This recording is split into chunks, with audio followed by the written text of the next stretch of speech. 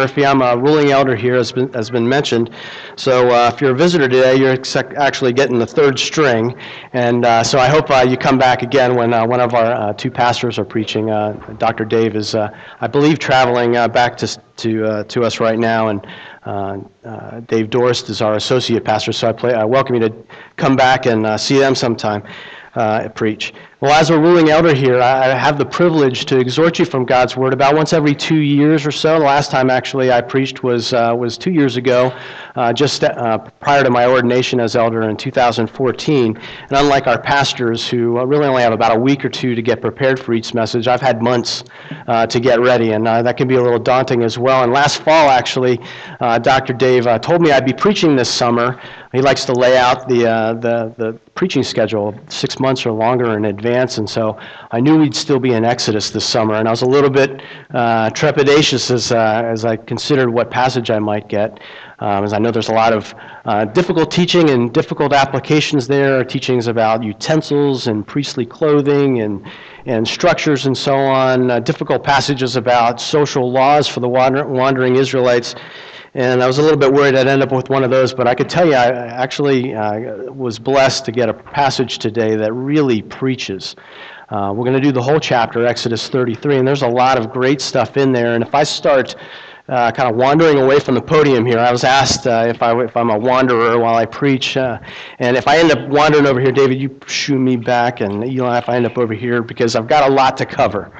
And I am sick, and so if I end up, flopping on the ground, Herman, you're going to have to call 911 I hope you have some good bars in here. But it sounds like my chest is giving me a bit of a reprieve, and I thank God for that. But there's some challenging stuff in Exodus 33 as well, and I'm confident and hopeful that in today's message you will see yourself as we study the Israelites' response to some pretty scary news. And with God's enablement, I hope you also see Jesus. So with that, will you pray with me as we begin the study of God's Word? Heavenly Father, we need you. We need you in the mundane, we need you in the momentous, and we need you everywhere in between. As we open your Word this morning, help us to see that apart from you, we can do nothing. Apart from you, we are without hope. I pray especially for those here this morning who do not know they need you. Would you open their eyes to the gospel? Help us, Holy Spirit, to have the confidence in knowing that you are always with your people, that as Christians you will never leave us nor forsake us. Dear Jesus, as I preach this morning from your word, I pray that in spite of my sinfulness, you would allow nothing to come from my mouth that is inconsistent with your truth. I pray that as we read today's passage, we would see you, Jesus. Thank you for the privilege of knowing you. Thank you that by faith we have the right to be called the children of God. And Father, we pray these things in the matchless name of our Lord and Savior, Jesus Christ. Amen. Well, today we'll be climbing what one commentator referred to as the zenith of the narrative that spans from chapter 32 to chapter 34. And in chapter 33 of Exodus, we'll see the Israelites fearfully mourning as God delivers devastating news to his stiff-necked people. We will see the desperate pleas of Moses as he begs God to have mercy on the Israelites, as God commands them to leave the mountain of his presence. And we will see God's goodness and sovereign grace as he responds to what Charles Spurgeon called the greatest petition that man ever asked of God. And the main points I would like you to take notice of as we explore the passage this morning are in your sermon outline. The first one is the necessity of God's presence with his people. The necessity of God's presence with his people. And the second main point is the character of God revealed. I invite you to open your Bibles this morning to Exodus 33 and ask you to stand, if you are able, for the reading of God's Word. So please stand. I will read verses 1 through 23, the entire chapter. The words are also included in your bulletin insert. This is God's Word. It is given to us for our instruction. Please pay careful attention.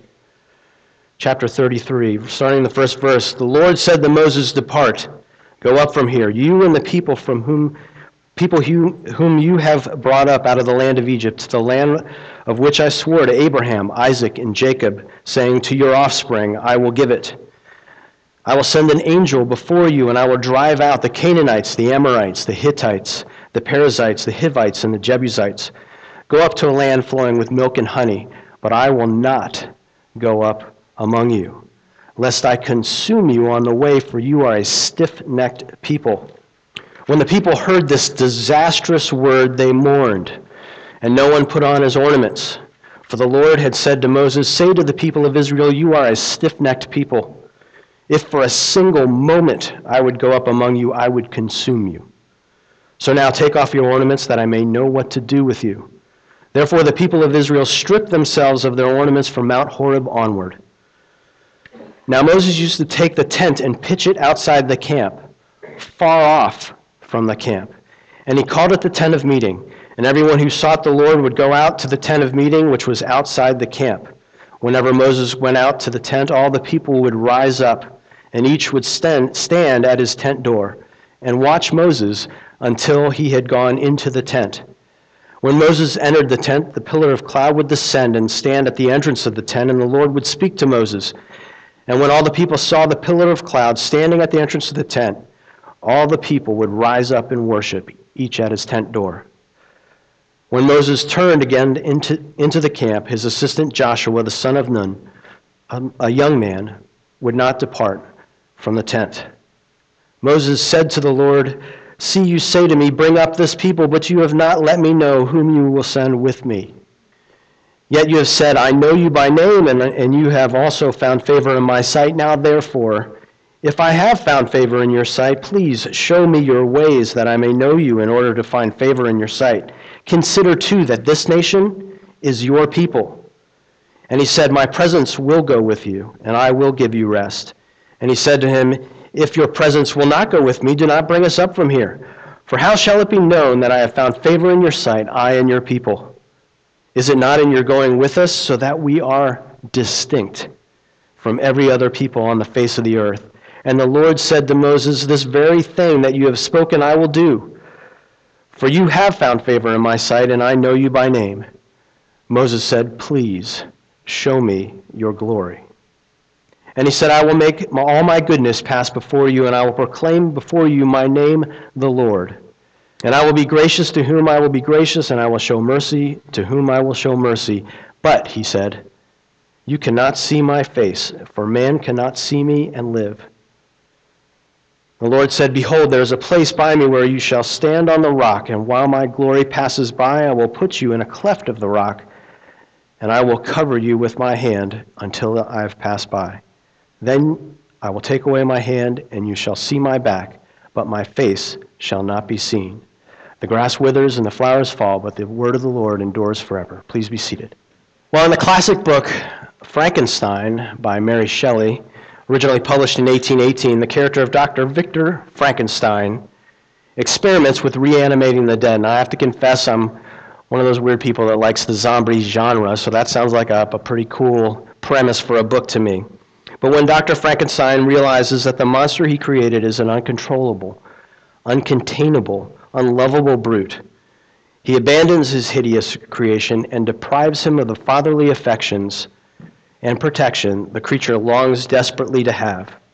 The result is a tragic story of heartbreaking despair, cruel revenge, and wanton, unrepentant violence and destruction. You see, abandonment is one of the most difficult experiences anyone could ever face. And it's precisely what the Israelites are confronted with in the first 6 verses of our passage today. The sin of idolatry with the golden calf back in Exodus 32 had separated them from God.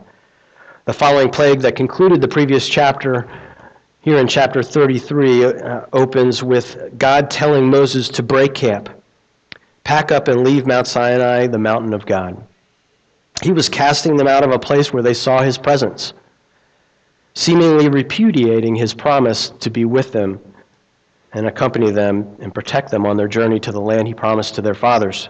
Yahweh, who had been dramatically and visibly present with them in the pillar of fire and cloud during their escape from Egypt, was sending them onward.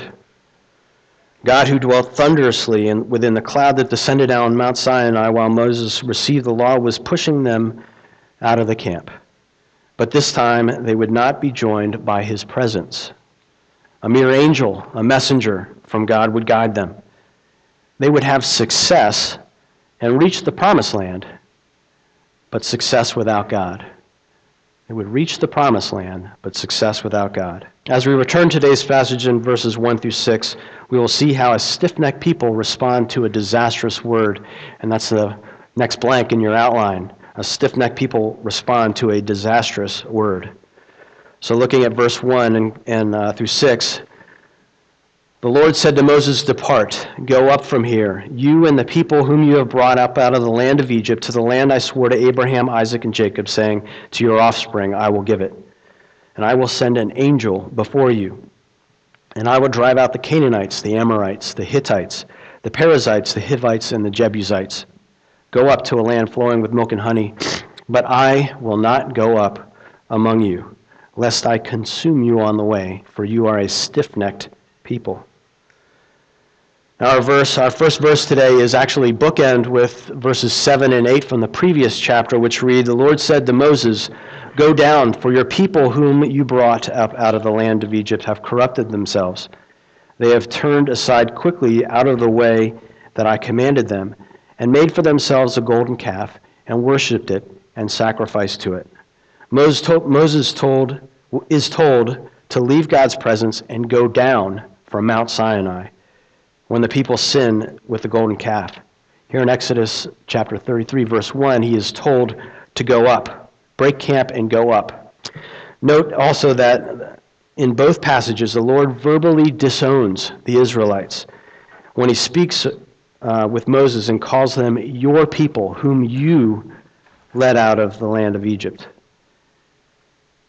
In verse 2 of our passage, the Lord makes an important distinction. Back in chapter 23, when the conquest of Canaan was promised, God said his angel would be with them, and that his angel would have his name in him. And commentators have suggested that the angel of chapter 23 is the second person of the Trinity, a theophany or a Christophany, the pre-incarnate appearance of Christ in the Old Testament. However, here in chapter 33, God is no longer sending the Son as an angel to accompany the Israelites. God says he is now merely sending a messenger, an angel, to guide them to the land promised to their fathers. And this distinction was not lost on the Israelites. They didn't miss that little detail. It was devastating news to them. It was as if this wasn't enough, God told them to go up to the land he promised them, but emphatically stated in verse 3 that he would not go up among them. He would give them success without his presence. Now, I wonder how many of us would think that was such a bad deal.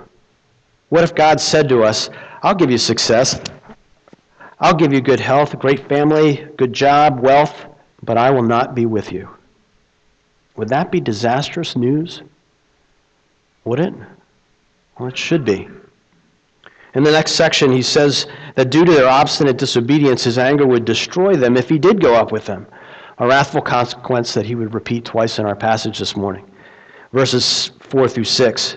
When the people heard this disastrous word, they mourned, and no one put on his ornaments. For the Lord had said to Moses, say to the people of Israel, you are a stiff-necked people. If for a single moment I would go up among you, I would consume you. So now take off your ornaments, that I may know what to do with you. Therefore the people of Israel stripped themselves of their ornaments from Mount Horeb onward. Now I wonder, do you have clothes that you like to wear during a party or some sort of happy occasion? Do you have a special pair of shoes, maybe a tie or something like that you like to wear, kind of as just a celebratory kind of thing? Well, personally, I like to wear Hawaiian shirts at barbecues, right? And I've got some pretty good ones. And my friend over here, Lou Zanino, he's got one on right now. I don't know if someone told you. Maybe Doris colluded with you, but Lou's got some doozies. And John Paul May happens to have a Hawaiian shirt on as well. Maybe we should get up here on stage and see who's got the best one. Obviously, I don't have one on today. But the point is that we're wearing clothes because we're happy. We're wearing clothes that kind of are emblematic of celebrating and so on. And for us, they're costumes. Now, I'm half Filipino. The other half is Irish, so I'm an Irapino, some might call me. Lou over here, clearly Italian. But Josh Kamikavivole, That guy's Hawaiian, and he can wear just about any Hawaiian shirt for any occasion. No party required, right? Flip-flops and flowery shirts are not costumes in Josh's family. But the Israelites apparently had some special clothing or some sort of ornamental or festive things that they were wearing, and when they heard this news, they took them off. When they heard that God would not be with them, it was disastrous, and they went into mourning, and they removed any and all festal ornamentation and mourned. You see, in ancient Hebrew culture, the wearing of happy clothing or ornaments, those types of things, like jewelry, were not fitting for people who were in mourning. And I'm sure you can recall, throughout the Old Testament, we see the Israelites in various times of mourning putting themselves in sackcloth and ashes as a sign of their deep mourning. Well, here in these verses, we also have a repeating of the consequences if God were to go up with his stiff-necked people. They would be consumed. And we have a statement from God that really must have been terrifying to the Israelites. He tells them to not only remove their ornamentation, but he tells them to take off those ornaments while he considers what to do with them. They must have thought, how much worse could things get? We're leaving the place of God's presence and heading out into the wilderness, guided by a mere angel, to fight our way into the land promised to our fathers without the God who promised it to us. And folks, this is many times worse than an angry parent saying, now you sit there and you think about what you've done while I consider what I'm going to do with you. Can you kind of get the sense of how terrifying that would be? When we read in Hebrews chapter 10, verse 31, it's a fearful thing to fall in the hands of the living God, and we saw some terrible things happen to the Israelites in the previous chapter, and you could consider what happened in the plagues in Egypt, and to have this kind of hanging over them must have been quite terrifying. So in response to this ominous statement, and as a reminder of their sinful rebellion, the Israelites removed their ornaments for the remainder of Exodus, another 40 years or more wandering in the desert before they enter the Promised Land.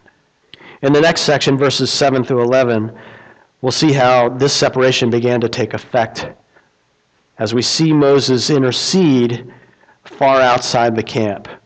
And that's the next blank in your outline, intercession far outside the camp. Continuing with our passage, the narrative is actually a little bit broken up here. In the next section, verses 7 through 11, it reads, Now Moses used to take the tent and pitch it outside the camp, far off from the camp. And he called it the tent of meeting, and everyone who sought the Lord would go out to the tent of meeting, which was outside the camp. Whenever Moses went out to the tent, all the people would rise up, and each would stand at his tent door and watch Moses until he had gone into the tent. Moses entered the tent. The pillar of cloud would descend and stand at the entrance of the tent, and the Lord would speak to Moses.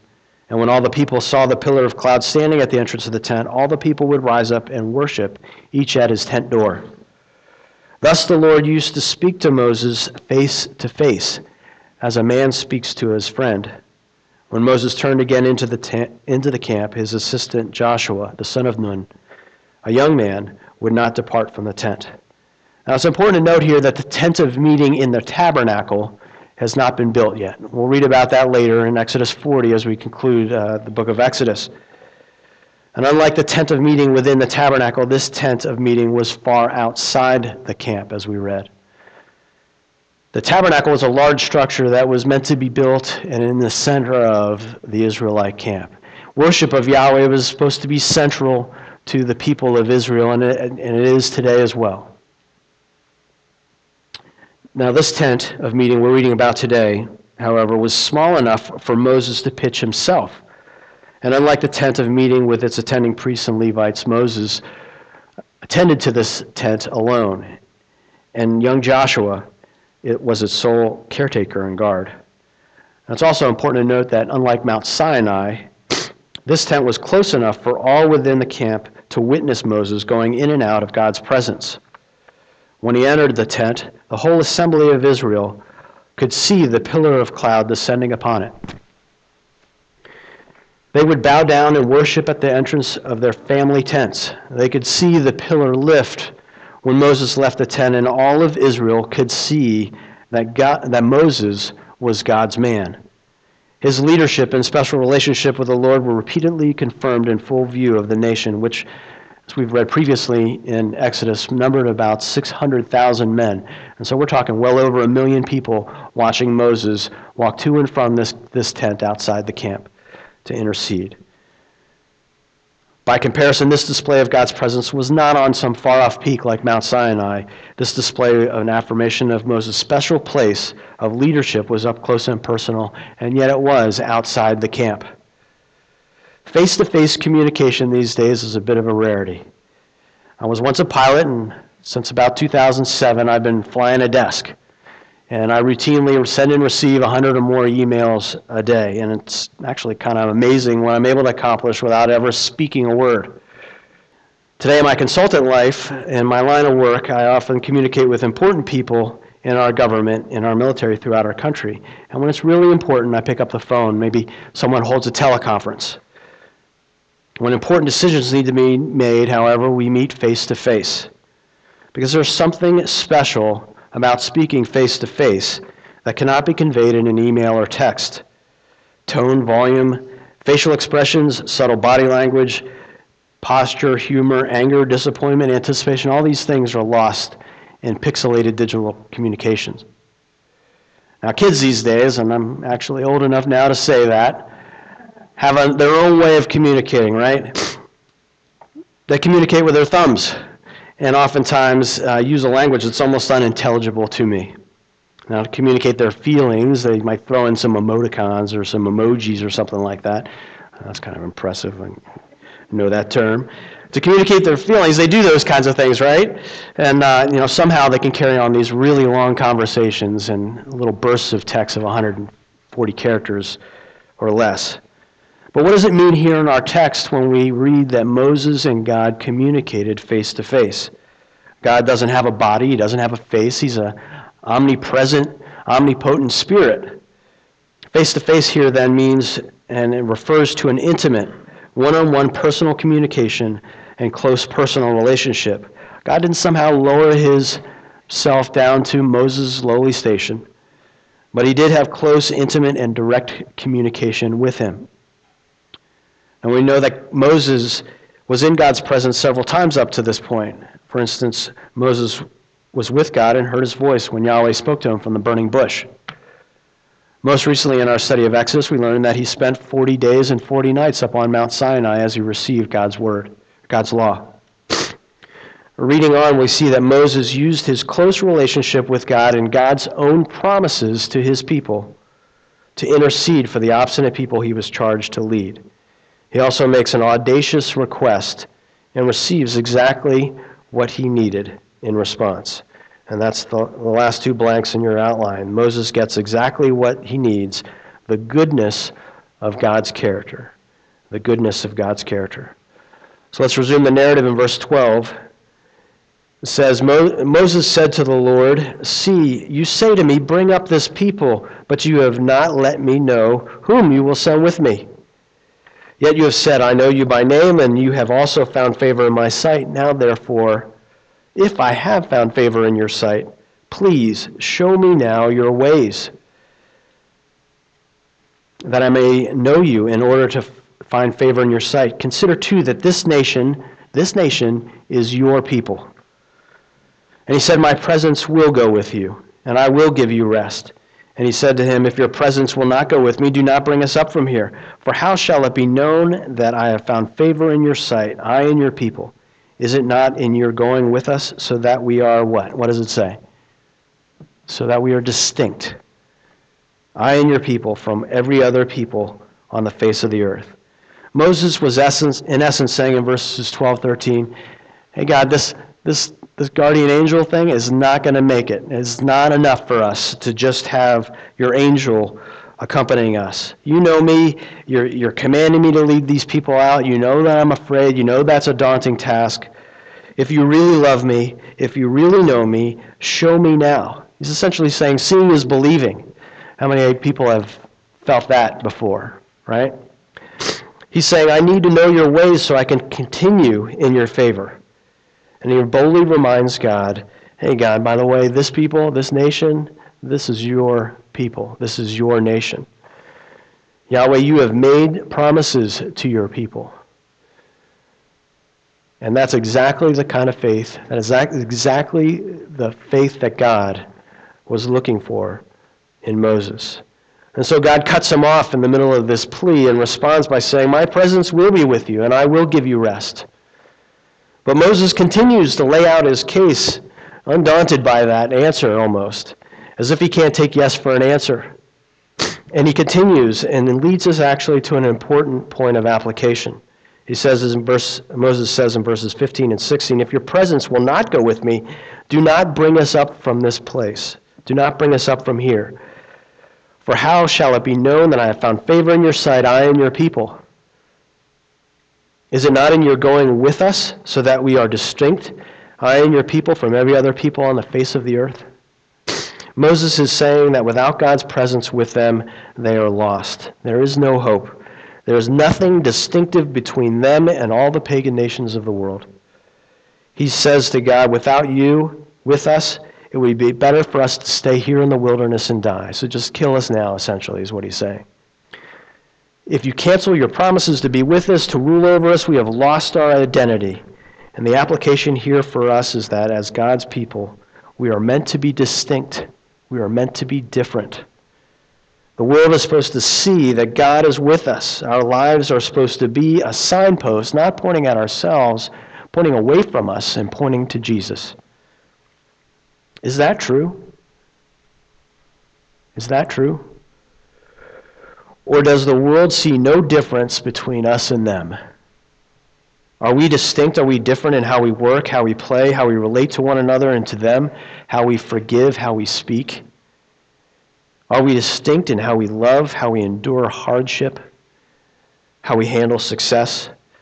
Brothers and sisters, we should be. We're meant to be distinct. God is saying, or Moses is saying to God, "Without you, there would be no need for the tabernacle, no priests, no sacrifices, no way to be forgiven for their sins, no way to worship." He's saying we would be indistinct from the world, and the cataclysmic loss of God's sustaining and protecting presence with them would leave them utterly abandoned and hopelessly vulnerable. And so I ask again, would we be devastated if God declared that he would not be with us? If we were successful and looked and lived just like the world, and we did it without Christ, would we think that was good? Would we? If you think success without the presence of Christ in your life sounds pretty good, then I ask that you reconsider your priorities and examine how the Israelites took this disastrous news. Israel as a nation had grievously sinned and stubbornly sinned against the Lord. They sought to replace God with a golden idol and bowed down and worshiped to it and sacrificed to it. God stated that he would remove them from his presence. In response, the people showed signs of genuine repentance. And the people's mediator, Moses, pleaded on their behalf and used God's own promises to his people as Exhibit A in his plea for mercy. And because of his relationship with the mediator and the permanence of God's promises, God once again mercifully relented and gave his people grace. Look at verse 17. God says, "This very thing that you have spoken I will do, for you have found favor in my sight, and I know you by name." Believers in Christ, we have a mediator better than Moses, who at this moment sits in heaven, having completed his work of redemption, and pleads our case before the Father on the merit of his righteousness and his irrevocable promises. As Christians, we will never be abandoned by Christ. Hebrews 13:5 tells us he will never leave us nor forsake us. Once we have trusted Christ, our sinfulness will never unearn the salvation we didn't earn in the first place. Scripture tells us that we are the temple of the Holy Spirit. We have him indwelling us. We can go nowhere without God. Sadly, in spite of this truth, we still sin and rebelliously cling to our old natures. Like the Apostle Paul in Romans chapter 7, we may have the desire to do what's right, but in weakness and disbelief, lack the ability in our weak flesh to carry it out.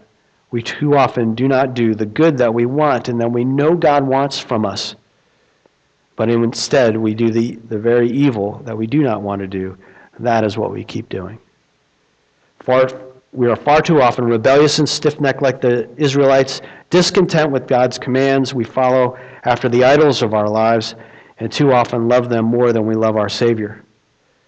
But praise God that we have a patient and long-suffering mediator who is always graciously interceding for us, a Savior who sacrificially stood in our place and suffered the exact separation and abandonment from the Father that we deserve as sinners. Now, I've shared this before. As Christians, we are the benefactors of what I call a miraculous swap. Now, follow this. At the cross, Christ received the punishment that we deserved in order for us to receive the reward only He deserved. He was abandoned. He was separated. He was forsaken in our place. He was our substitute. And we're going to sing as our concluding song, a great song that brings that out, and I wanted you to remember the idea of this miraculous swap when we get to it. Isaiah 53:4 tells us, "Surely He has borne our griefs and carried our sorrows, yet we esteemed Him stricken, smitten by God, and afflicted." We, on the merit of Christ's righteousness and not our own goodness or good works, are eternally accepted. He was rejected, we are accepted, and that, my friends, is the gospel. It's the best news you will ever hear. Can I get an amen for that? I only got one over here. All right, thanks. Let's continue our text. Moses next makes the most audacious request in verse 18. He says to God, "Please show me your glory." Charles Spurgeon said in his sermon entitled "A View of God's Glory" from November 1908, quote, "Why, it's the greatest petition that man ever asked of God. It seems to me," Spurgeon writes, "the greatest stretch of faith that I have ever heard or read of. It appears to me that this prayer contains a greater amount of faith than all the others put together. It is the greatest request that man could make to God. I beseech thee, show me thy glory." And what's God's response to this outrageous faith and this audacious request? We read on, verse 19 to the end of the chapter. God says to Moses, "I will make all my goodness pass before you, and I will proclaim before you my name, the Lord. And I will be gracious to whom I will be gracious, and I will have mercy to whom I will show mercy." "But," he said, "you cannot see my face, for man shall not see me and live." And the Lord said, "Behold, there is a place by me where you shall stand on the rock, and while my glory passes by, I will put you in a cleft of the rock, and I will cover you with my hand until I have passed by. Then I will take away my hand, and you shall see my back, but my face shall not be seen." God answers Moses by telling him that he will show him his goodness, his splendor, his magnificent character. He tells Moses, just as he did in Exodus 3:13, when Moses made another audacious request, he tells Moses his name. He says, "The Lord." How wonderful it is that God answers Moses in this way. He tells Moses that he will pass his majestic, incomparable goodness before him while he proclaiming his name. And by the way, in case you were wondering, there's nothing but goodness in God. There's nothing else to see as he passes by but the goodness of his character. God follows this pronouncement with a statement about his sovereignty, and as it's repeated by Paul in Romans 9:15, he says it is his prerogative, his choice, his right as the creator of the universe to give grace or to withhold mercy. It is his sovereign choice to determine to whom he will have compassion and to whom he will show mercy. And now I know that's a hard thing to understand, maybe even a hard thing to accept, but it is the consistent teaching of the Old and New Testaments. God is not random. He is not capricious. He's not unjust. And it is grace that he shows anyone mercy, for we all deserve eternal separation from him. You do, I do, we all do. Everyone, everywhere does. Here in Exodus 33, we read that God chooses to sovereignly show Israel grace and mercy in spite of their stubbornness and idolatry. Now, to be clear with our definitions, grace is not just something you say as you sit down for a meal and you pray over your meal and we call that grace. It's not grace in the sense that I'm talking about today. Grace is the good thing that you get that you don't deserve. You catch that? Grace is the good thing that you get that you don't deserve. It's unmerited favor. You can't earn grace. You don't work for grace. It's unmerited. You didn't deserve it. Now, mercy, on the other hand, kind of the other side of the coin, is the withholding of the just punishment that you do deserve.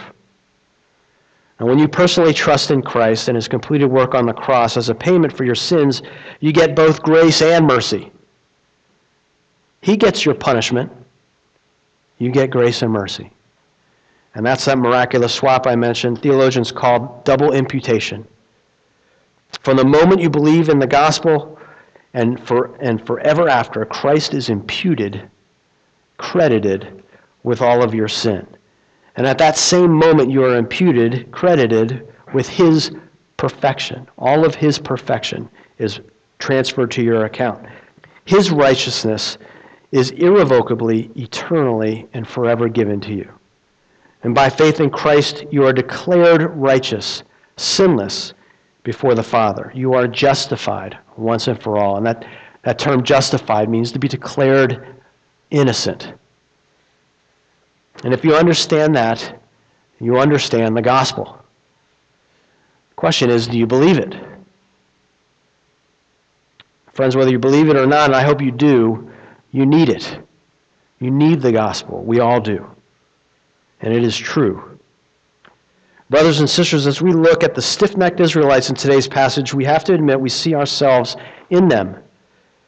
Time and again, we go our own way.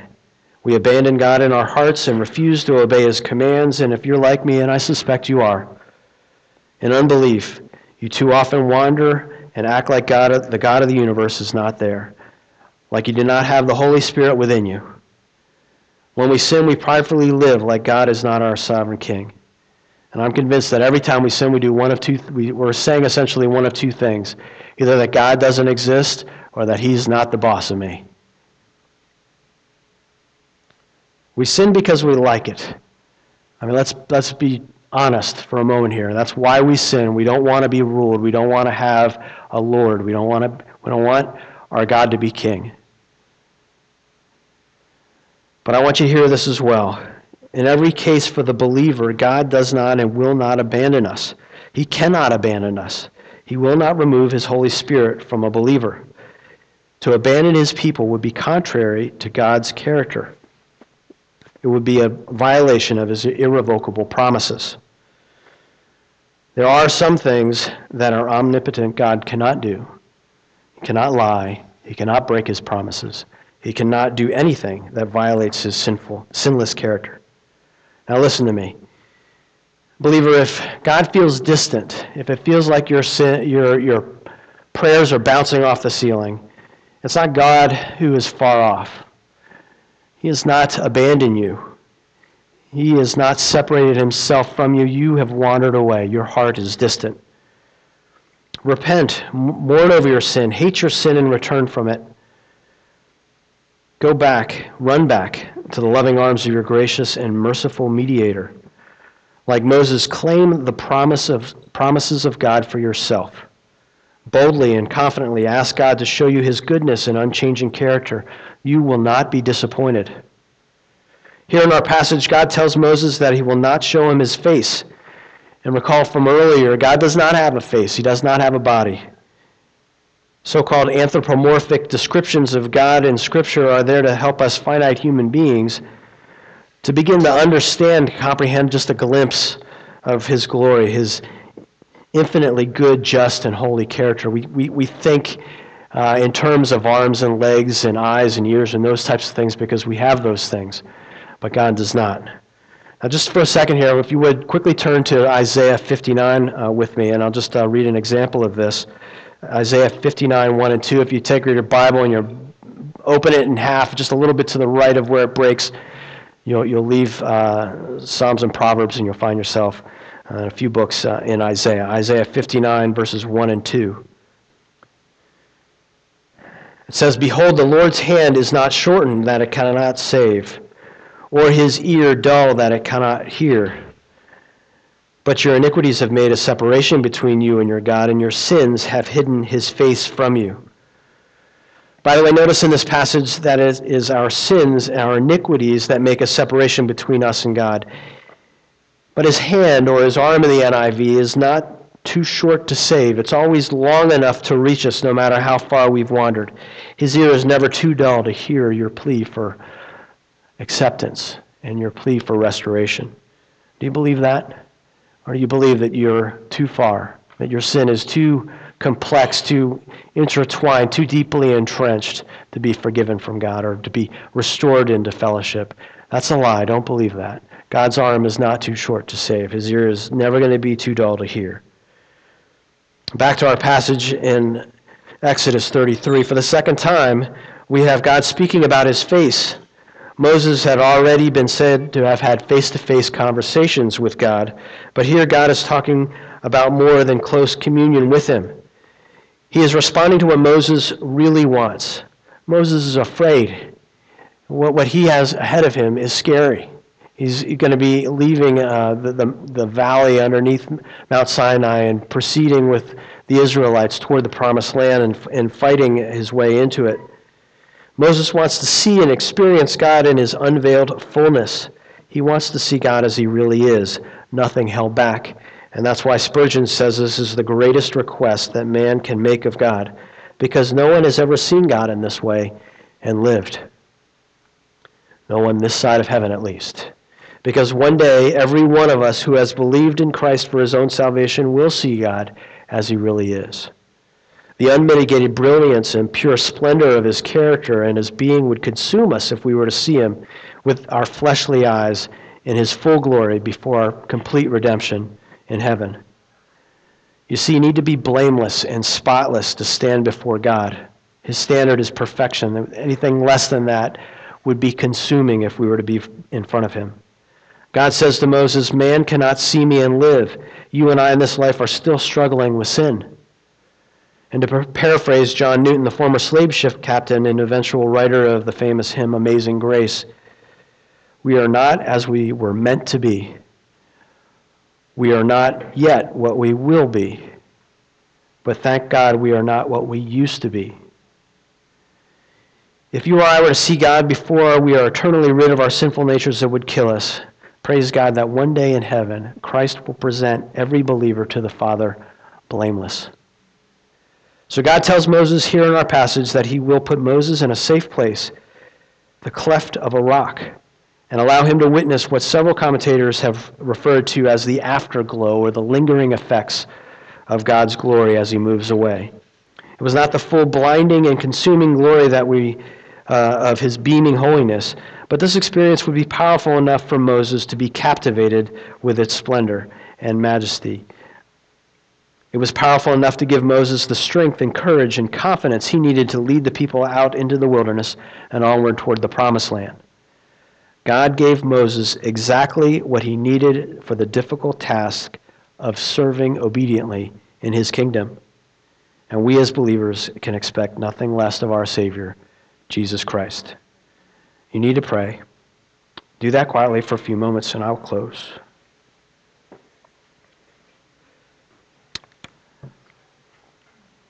Please pray with me.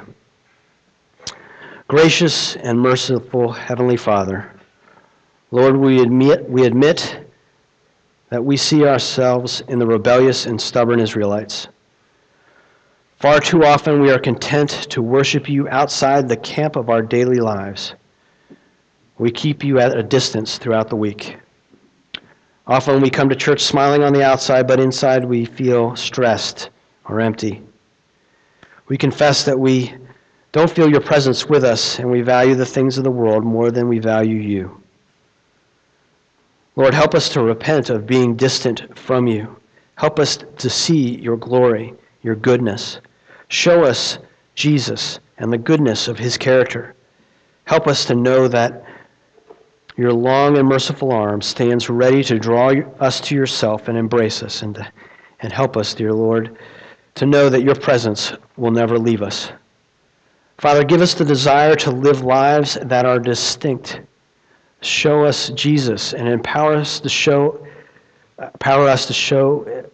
him to the world with gentleness and respect. May our lives point away from ourselves and to our Savior, and may you use us to lead the lost and wandering to a promised place where their sins will never be counted against them. Thank you, dear Jesus, for paying the price we could never pay in order for us to have the salvation we could never earn. And thank you for today's lesson. May the truth of your words remain long after my words have vanished. We pray all these things in the matchless name of Jesus and for his glory. Amen. Now, as we